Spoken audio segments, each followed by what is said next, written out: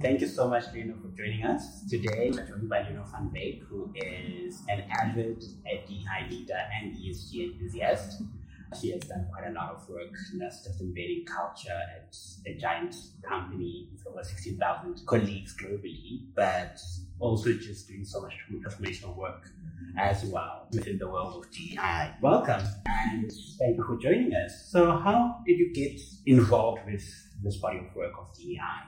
Well, first of all, thank you for inviting me, Pandita. I'm really happy and excited to be here. I got involved in DEI through voicing my concerns and my opinions to leadership. I just posed a very straightforward question in which I asked one of our senior leaders at the time, why do you think there aren't as many women in leadership roles? And I think that just created an opportunity for me to get involved in that initiatives at work, because that individual then realized that he acknowledged that it is something that the company has been trying to change, and these things, it doesn't come about overnight. And then I was fortunate enough for this individual that then connected me to you.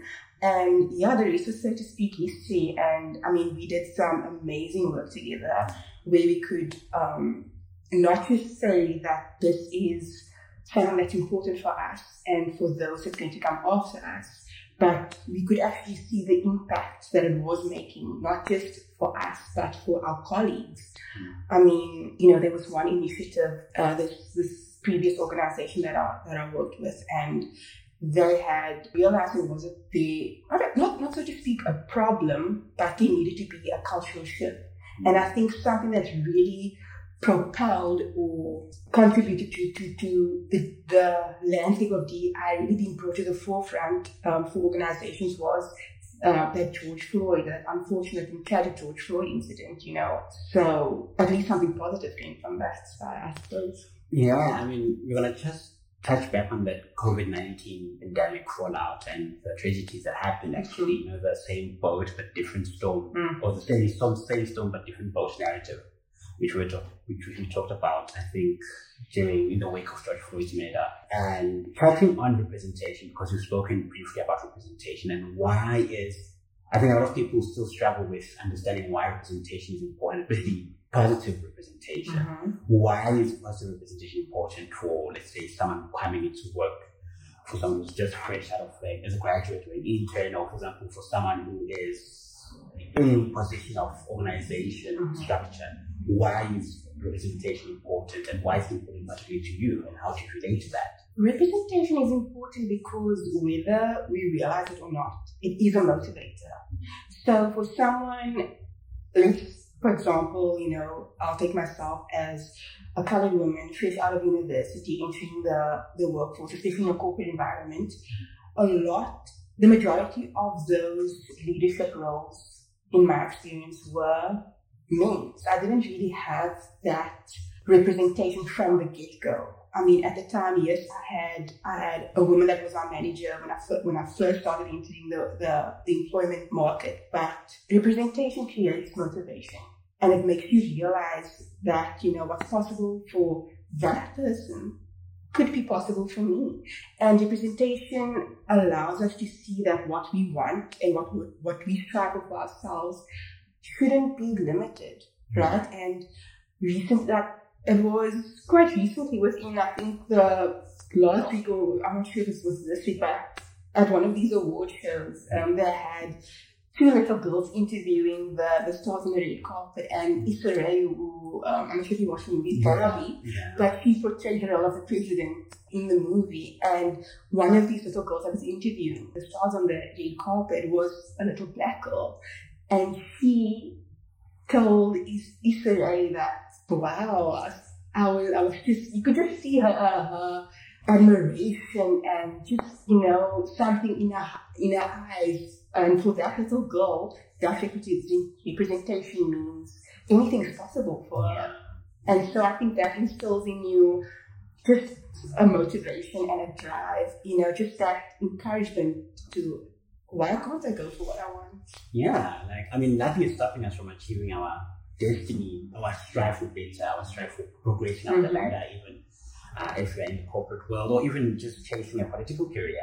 I think that's where the power of business, as you eloquently put it, it just makes possibility reachable, and relatable. I mean, I can also say it's not far-fetched for me to be a manager, it's not far-fetched for me to be a people director, or to even go and be a board member. It's not far-fetched, So I think, waking up into the wake of Black Lives Matter, which was in the mix as well during the heat of, or during the wake of the pandemic, we struggled with the narrative of unequal or inaccessible representation or inadequate representation, because we found, I think, in the wake of, during the midst of all of that, DEI grew quite substantially. We saw a lot of adoptions of pledges. A lot of companies made promises coming up with grandiose amounts of money, saying, we're going to pledge so much money to this community, we're going to, roll out our internship programs, do a lot of access opportunities to allow people of different communities to prioritize psychological safety. In that way, and looking now where we are today, would you say there's a disconnect, or there's still a connection towards those commitments that were made during the wake of that incident? I think for me, I think that there will always be a slight disconnect if people don't realize, or they don't realize that as long as you employ people, you're going to have these uncomfortable discussions and maybe make difficult decisions, because if you are employing human beings, you're going to be interacting with people from different backgrounds, people with different experiences, people of different ethnicities, genders, etc. For me, the reason why DEI is important, especially in the workplace, is because these issues or problems, but they don't exist because of the workplace. They didn't result as a byproduct of people going to work. No, it resulted because people are bringing those prejudices, those mindsets, those, negativities with them to the workplace. So it's a matter of whether you like it or not, your personal life and your personal experience and thoughts spilling over into the work environment. So for me, that gap will always be there if you, so to speak, say you just talk the talk, but you don't necessarily walk the walk, right? So I think that's why it's so important, because if we can start at the workplace, we spend the majority of our time at work. If we can start making changes at work, it's just a matter of time before those changes fall into the personal lives, right? People then start making changes in their own personal lives. Okay, maybe I won't approach this social situation this way anymore, or maybe, hey, why don't I have any black friends? Little things like that can make a big impact down the line. So I think when it comes to DEI, that terminology is there because of corporate and work, but it's the everyday side that we should. Yeah, and I think you either touched on as well on doing or walking the walk. You help leaders as well. Our previous joint project, I would call it, I love project, of doing the walk in reality. Doing the marathon, as leaders would call it, the marathon of inclusion. How do you feel that leaders are now better prepared to integrate systems and do a lot of systematic work to eliminate barriers of exclusion, but also at the same time tackle attitudes that people bring to the workplace? And how does that filter down into the people who's coming into the workplace?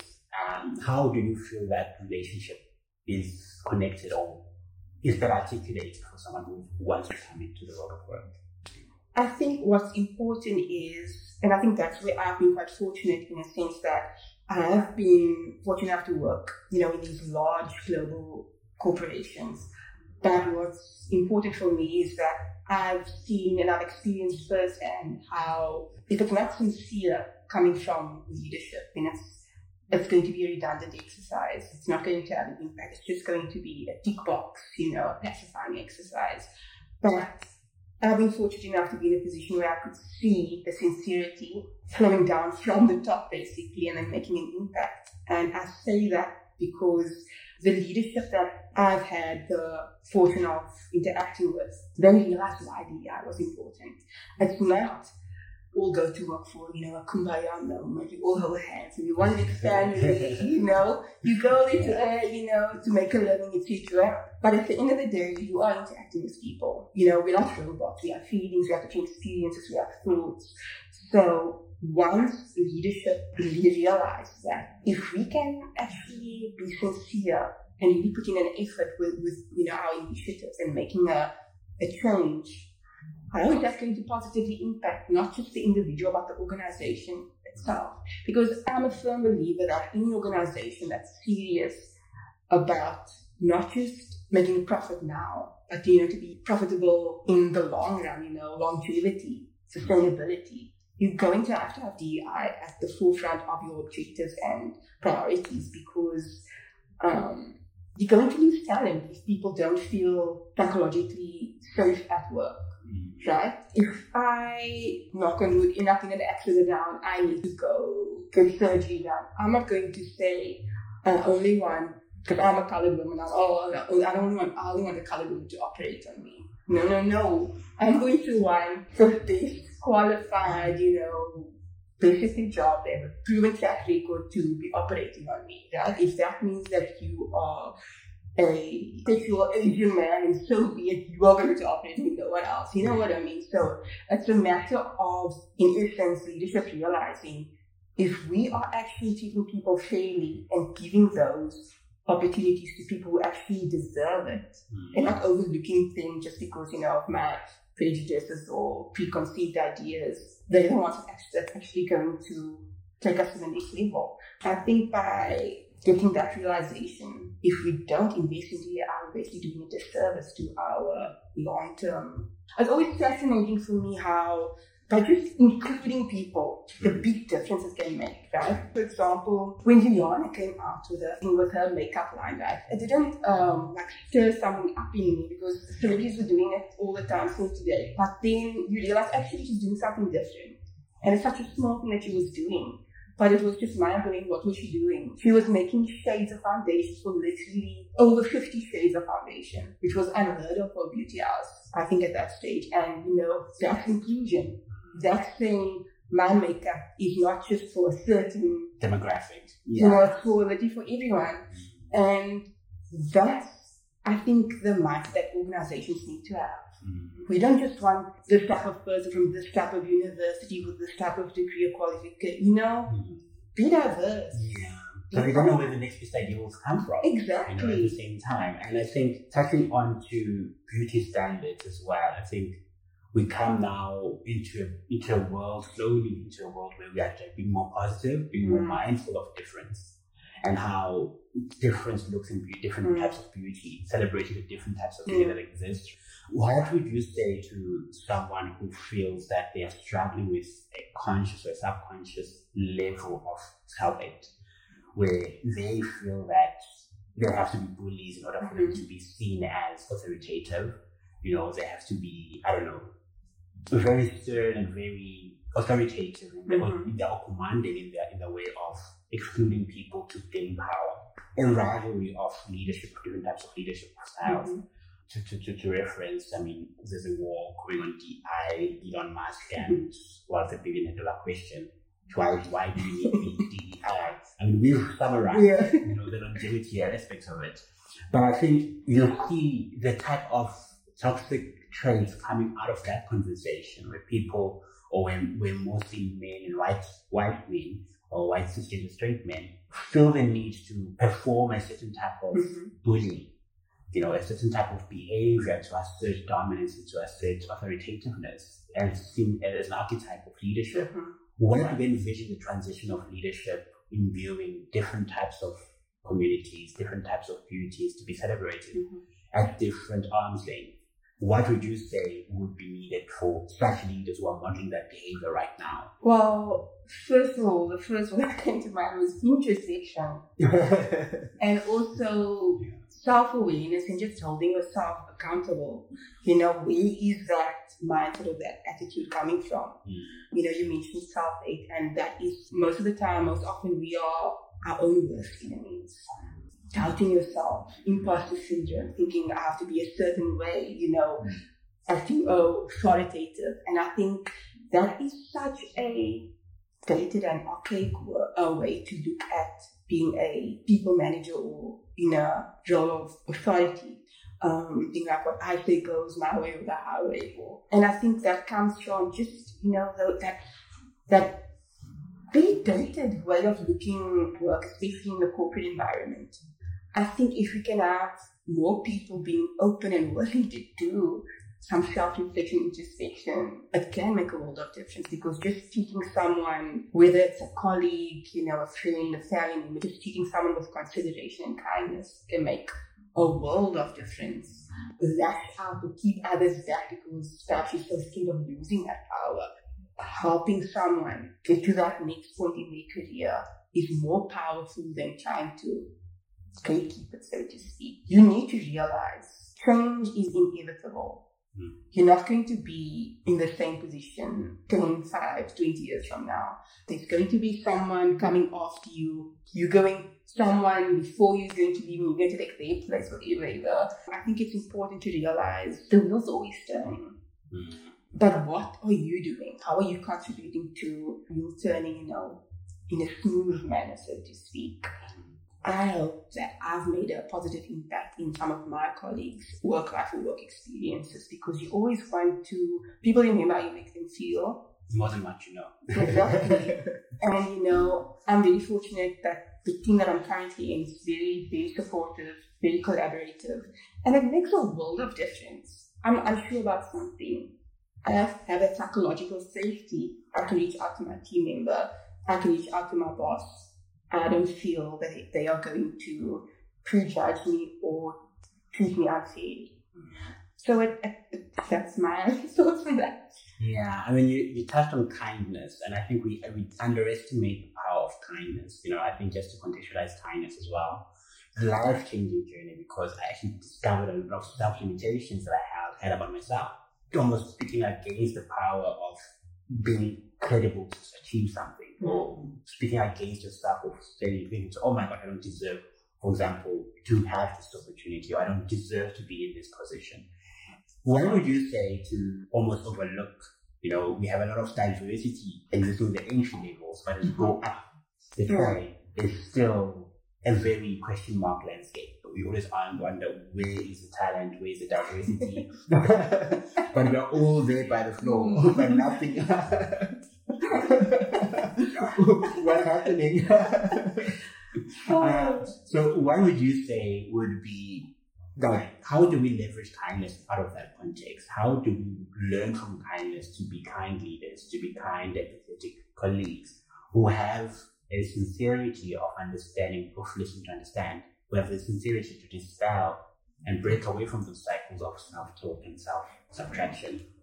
It's really true that you said that, because I feel most of the time we are our own worst enemies, whether it's we're scared of something that I know, we're scared of going for a certain opportunity, that imposter syndrome that I mentioned earlier, and as well as, the fear of being outside of your comfort zone. And all of these things, I mean, it can be something as small as just applying for a new role at work, to trying a new hobby. We often, it just results in you holding yourself back from your full potential. And I think people need to realize, if you are entering the workplace, I was very naive when I started work, I came with that university mindset where, when you study, you just, if you put in the hours, you do your assignments, you attend class, the results are going to speak for themselves, The meritocratic. Exactly. Yeah. And then I approached work with that same mindset, I'm going to work hard, I'm going to do what I need to do, and, it's going to happen for me. But the reality is, that's not really how it works. You can be the best performer, but if you are not really putting yourself out there, if you're not making connections, because that's really what can make an impact. What questions are you asking? What have you arrived in the meeting? There's a saying that says, you never arrive in a meeting up until you speak. No, but it's true. But it is true, because people already remember who's talk. Yes. They're the ones who were there. Exactly.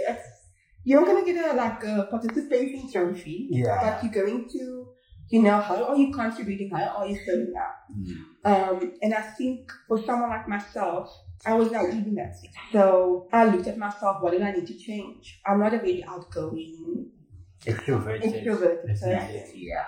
I'm not that person in the office walking around trying to this one at the desk. I'm like sitting at my computer, So I had to change that. I had to be more, force myself to be less myself in that sense. To be more outgoing at work. That way I would be in a meeting. I would have a thought or a question, but Yeah. So then I told myself, if you have a thought or question, doesn't matter if you think how stupid or idiotic it may sound, do it. And that's how I slowly but surely forced myself. I had that fear, I had that doubt, but I forced myself. And that's how you slowly but surely start making an impact, because then your ideas are being considered, your thoughts are being an impact, and we changed this process. We've implemented this process. I think in that sense, it's very important to be kind to yourself and to not take things so personally at work. Another thing I just want to add is it's more important what you think of yourself and what other people think of you. I've had discussions in the past with colleagues where you try and motivate someone for, why did you do this opportunity? Why did you go for that? Why aren't you making use of these resources? No, this excuse, that excuse.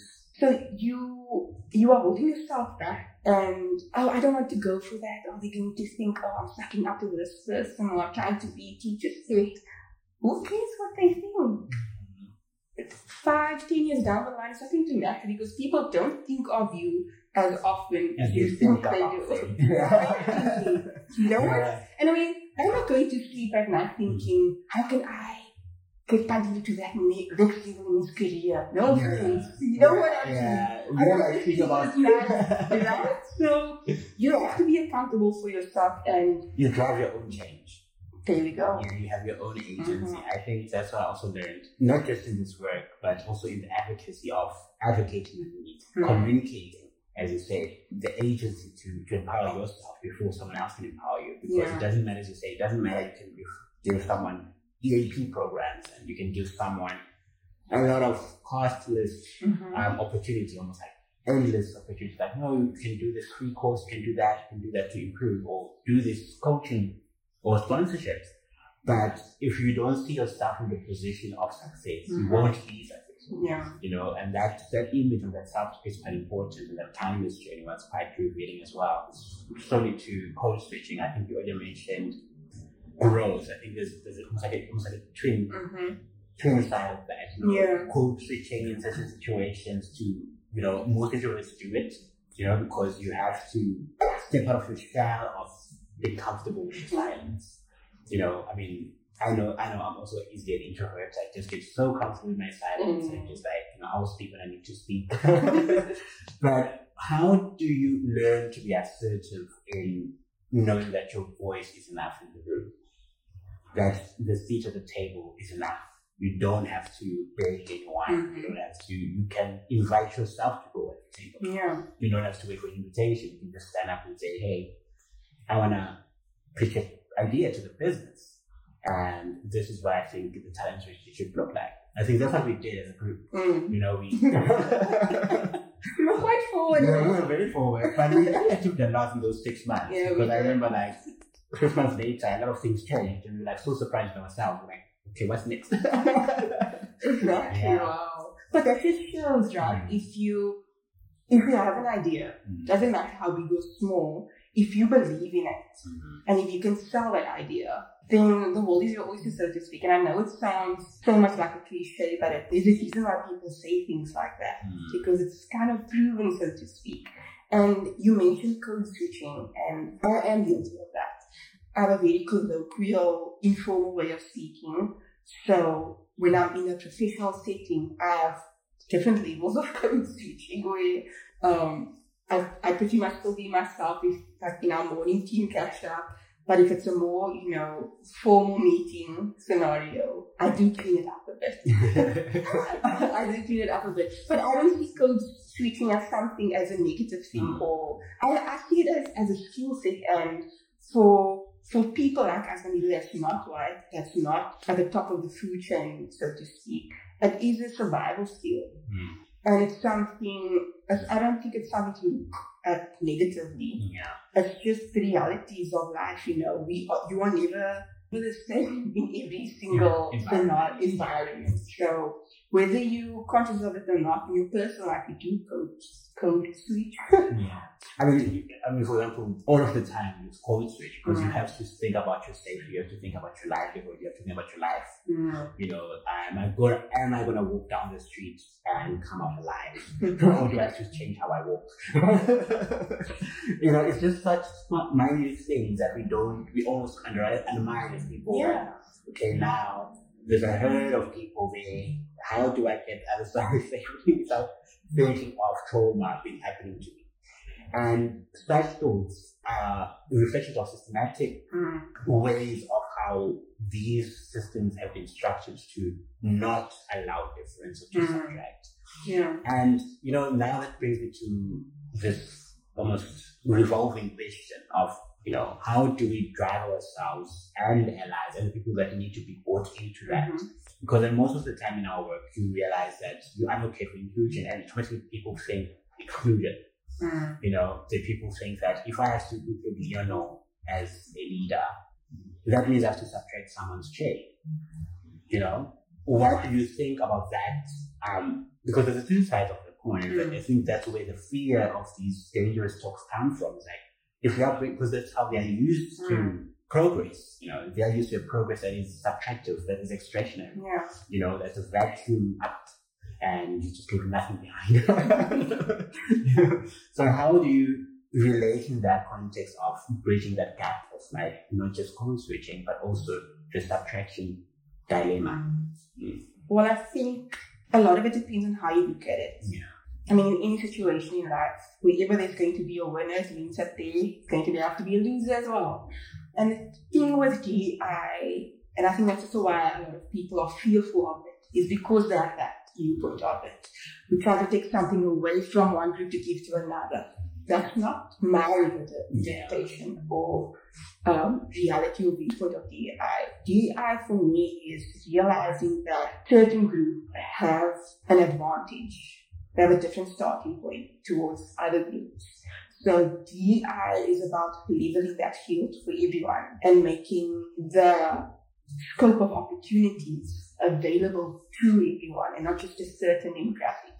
So I think a way to bridge that gap is, and I think obviously it comes from the top, but start at the bottom. You know, when you have, let's say, your new graduates joining, when it comes time for promotion, do it a fair and in a fairly sustainable way, you know, by recognizing those that are performing and making a positive impact, not just because of how you perceive someone would be performing just based on their appearance or what you think they are about. And it's easy to say these things, but I think for everyone who understands and realizes why DI is important, why equity, why fairness is important, once you get into that role, into that position, don't forget that. Yeah. Because you're going to be in an unfortunate position of power where you can make a positive impact down the line. So I think it's difficult changing people's existing mindsets. It's not easy, but I think it can be easy for you once you are in that position. How are you going to use that? How are you, going to leave that role for the next person? Because life keeps changing. They say their life is just a changing cycle of movement. So what are your predictions for this year? I mean, we are starting now into 2024. A lot of the year of change. You know, change is just going to arrive globally and locally. Elections are almost like just upcoming. What are your almost go-to points? And the industry as well, as we know, DI is rapidly growing. AI is coming to the fore more prominently across not just our industry as well, but so many industries have absorbed and are readapting to that reality. Jobs are shape-shifting, a lot of anxieties around that. What are your almost like top 5 look forward to things that you are hoping that they still stick by in this, not just in this age, but also in your life, that believe that they are so crucial and so omnipresent, I'd say that, they are omni-channels of success, that we shouldn't let go of? I think what stands out to me is just people's resilience in not just making it through, this difficult times that we are in, with everything that's going on in the world, but resilience in the sense that regardless of what happens today, life goes on, but you have that resilience in the sense that you're not going to let whatever negativity that's going on in the world negatively impact or influence how you're going to live your life.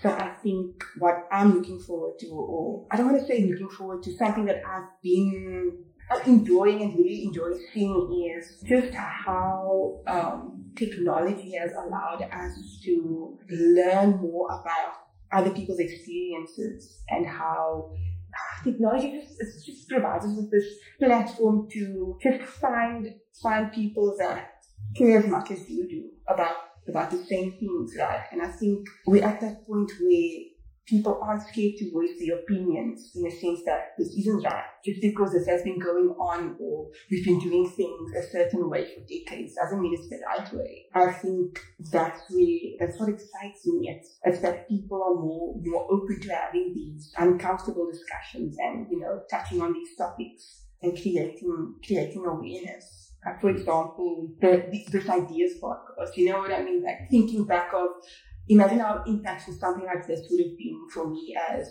being in high school or being at university. Because, back then, things weren't as progressive or as easily accessible as they are today. So I think that excites me about the future. And you mentioned AI, that's technology. It is really exciting. But on the one hand, it also just proves how much work we have to do. For example, I've heard not horror stories, but asking AI to create a picture of someone, yeah, and also, and so, also still the discrimination within AI itself. Biases are coded into that. Exactly. On the one hand, we're making so many wonderful changes in the world, advancements in, technology, the kind of discussions that we are having, what's acceptable now versus what was acceptable 20 years ago. But on the same hand, it's still kind of, that's still that same struggle. It's not something that we're going to solve or eradicate overnight or easily, but it's an ongoing issue.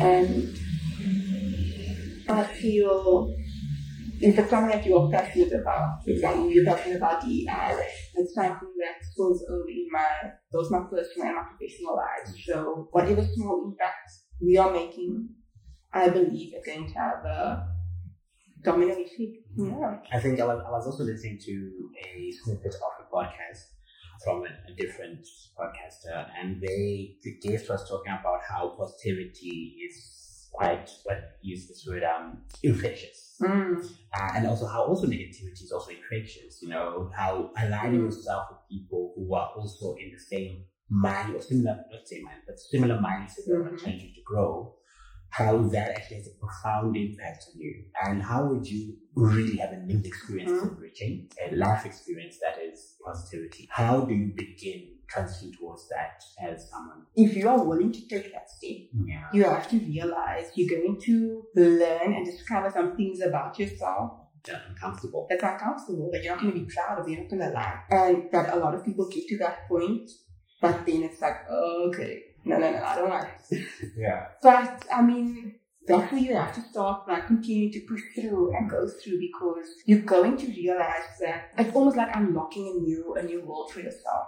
And I say that as someone who has done it himself. What was your journey like on that, if you don't mind? I think for me, a big part was I started my tertiary education at Stellenbosch University, and I completed my studies at the University of the Western Cape, where I obtained my master's degree in public administration. But I mentioned that because it was almost a repeat of a previous experience earlier on in my life, where I went from a very, very white, very Afrikaans kind of institution background to a more English, predominantly colored environment where I'm originally from the Northern Cape, small town called Keynes Uppington in the Northern Cape. And I moved to Cape Town with my family when I was 12. And I mentioned that because that was a very profound experience for me. At the time, you don't have the knowledge or the language to understand or experience what you are experiencing or feeling. But looking back, I understand now. So what happened with me in my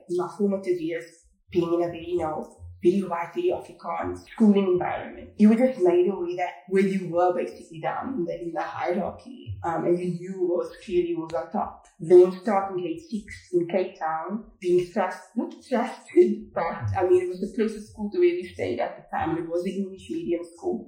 So I had this experience where I went from, very Afrikaans, very white to very English, and then predominantly colored pupils, and then I had colored teachers for the first time.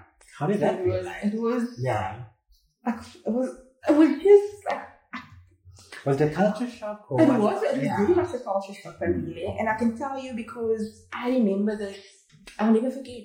This white boy approached me at school, and he basically told me that he has a crush on my friend, and he was trying to get me to put in a good word for him. And I remember looking at this boy and thinking, does he not know that she's colored? It was such a I couldn't connect the thought because where I came from, it was just a taboo almost. You don't really think about that. So that was just significant for me, where I realized, wow, things can actually be different in the world. And then seeing actual teachers teaching me that's color that looks like me, it was empowering.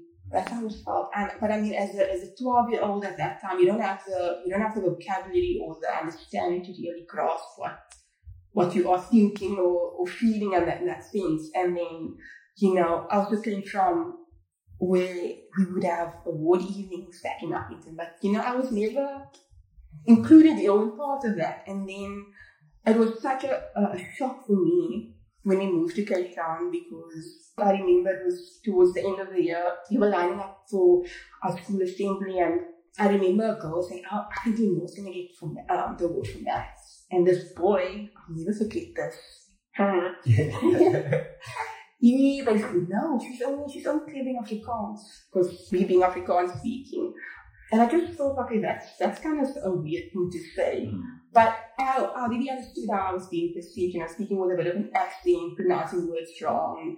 People think, oh, you're a bit silly or what, What happened was, for the first time in my life, I received that recognition for my potential, because I ended up being first in my class. I did get the award for Afrikaans, but I also did get a math award. Congratulations. So, for years to grade 6, it's not a big deal, but for me, it showed me that what I used to think and feel about myself while I was going to school in Uppington still, I was right about myself. I was like, I am capable. So those 2 moments were really significant for me. I was 12 years old, and it made a lasting impact on my life. And I kind of experienced something similar again when I made that move from Stellenbosch to GWC, where beautiful university, a lot of opportunities, but then UWC is a bit less fortunate in that case, but in terms of resources. And I got to interact and have discussions with people I don't think I necessarily would have had if I continued at Stellenbosch. And I say that because I think it's also to do with the discipline that I was studying. Public administration, you have to touch on these social topics. You have to have these uncomfortable conversations already from your tertiary education. So that changed my whole viewpoint and outlook. And I think that's also why I feel so passionate about DEI, because I could see the difference in opportunities and resources between the two establishments in a sense that it's disheartening in one side, but then when you look at how hard people work and then their backgrounds, you take their backgrounds into consideration. I don't see how that doesn't motivate you to just do something, whatever it is. I'm not saying you should all strive to be that top CEO billionaire, Your dream can be, I don't know, big or small, but just try and do something. And if you're going to do something, try and make a positive change. If anything, be kind. And be kind to yourself first. Sure. It's so easy to believe the bad things. Easy to even list the reasons why you don't need something, or why you can't be something. It's easy to just say, oh my gosh, I can't live. I can't go to Cape Town, for example. I can't win that award. So easy to subtract yourself away from that opportunity. The list can grow as many as the excuses grow, because we always can come up with excuses at the end of the day. I mean, it's just not easy. Exactly. Like my mother instilled both my parents huge inspirations for me. I think that's why I'm so involved in DEI. I mean, back in the early 90s, my father was heavily involved in, things in lobbying and leading marches and picking those tarred and parades, making an impact in your community. My mother has that same sense of, try and give back, try and make a positive impact, especially if you are in a position of power, exactly, influence, And if you, I'll never forget this, but it's my mother has this reasoning. If you never, then the answer is always going to be no. So if you never put yourself out there, if you never go for something, you won't know. Right? So now you're sitting here second guessing yourself. I'm not going to apply for that. I think no. They haven't said no yet. They haven't said no yet, but you're already telling yourself no. So I think in that sense, be kind to yourself and try and be your own biggest cheerleader. Because, look at where you are now, Mandy. Look at 5 years ago. Different landscape, different time. And that's what being an inspiration is all about. Making positive impacts, not in just your own life, but in other people's lives. Thank you for this and for the work that you're doing. It's amazing. Yeah, it's been a phenomenal journey, I won't lie. It's been transformative because, you actually realize how much more you have to do, and that challenges you to dream even bigger. I think I was telling my partner as well, if your dream doesn't scare you, it's not big enough. Yes. That's my motto. If something scares me, I'm gonna have to go for it. Yeah. I'm gonna have to go for it now. I mean, whether this isn't something I would naturally do, but it's like you want to do it, but you're so scared that you talk yourself out of it and try and make yourself feel that no, I actually don't want. But actually, at the end of the day, growth is quite uncomfortable. It's because it's part of change, and you only appreciate it when you're on the other side. You're like, I don't remember why I was scared. Goodness, it's like it is. It just reminds me of when we started working together on DI initiatives.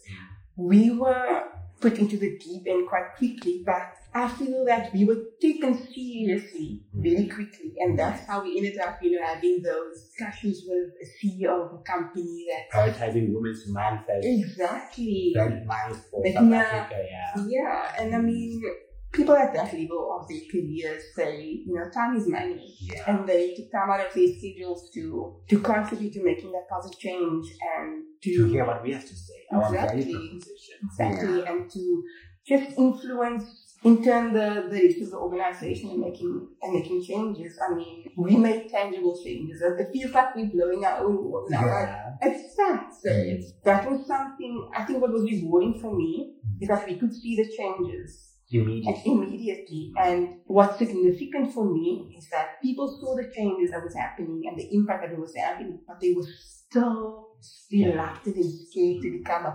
active part of it. And I think that was just maybe it's because South Africa itself has a long way to go. So I think maybe we were just a bit more fearless in that sense, really. Well, we're already at the psychological safety now for us to say we have nothing to lose because this is what we are all passionate about. I think all 7 or 8 of us, we were driven, we were so dedicated to the results. We knew that if it meant our quarter end work had to come first, and then we had to switch on lights for 5 additional hours just to get those work done. We did that. We were not afraid of that work. We were not afraid to pick up the can and throw it in the bin instead of kicking it down the road. So I think that initiative, and also it helped to have aligned leadership.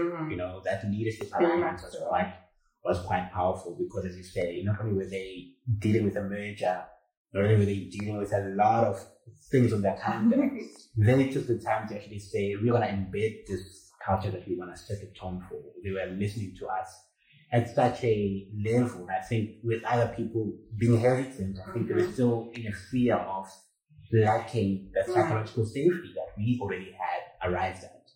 I mean, everyone's journey is different, so I think that buy-in, when people start experiencing the mobility, that, oh my gosh, I can actually go to a different team now.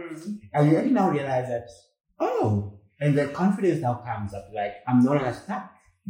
I don't feel stuck in my career whereby I'm just doing one thing every year. I'm never promoted.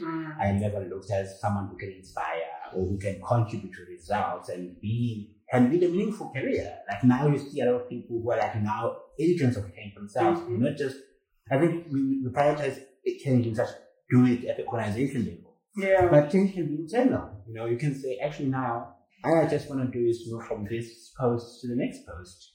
And that's the biggest change you can make because it positions you in a different psychological safety than you were previously.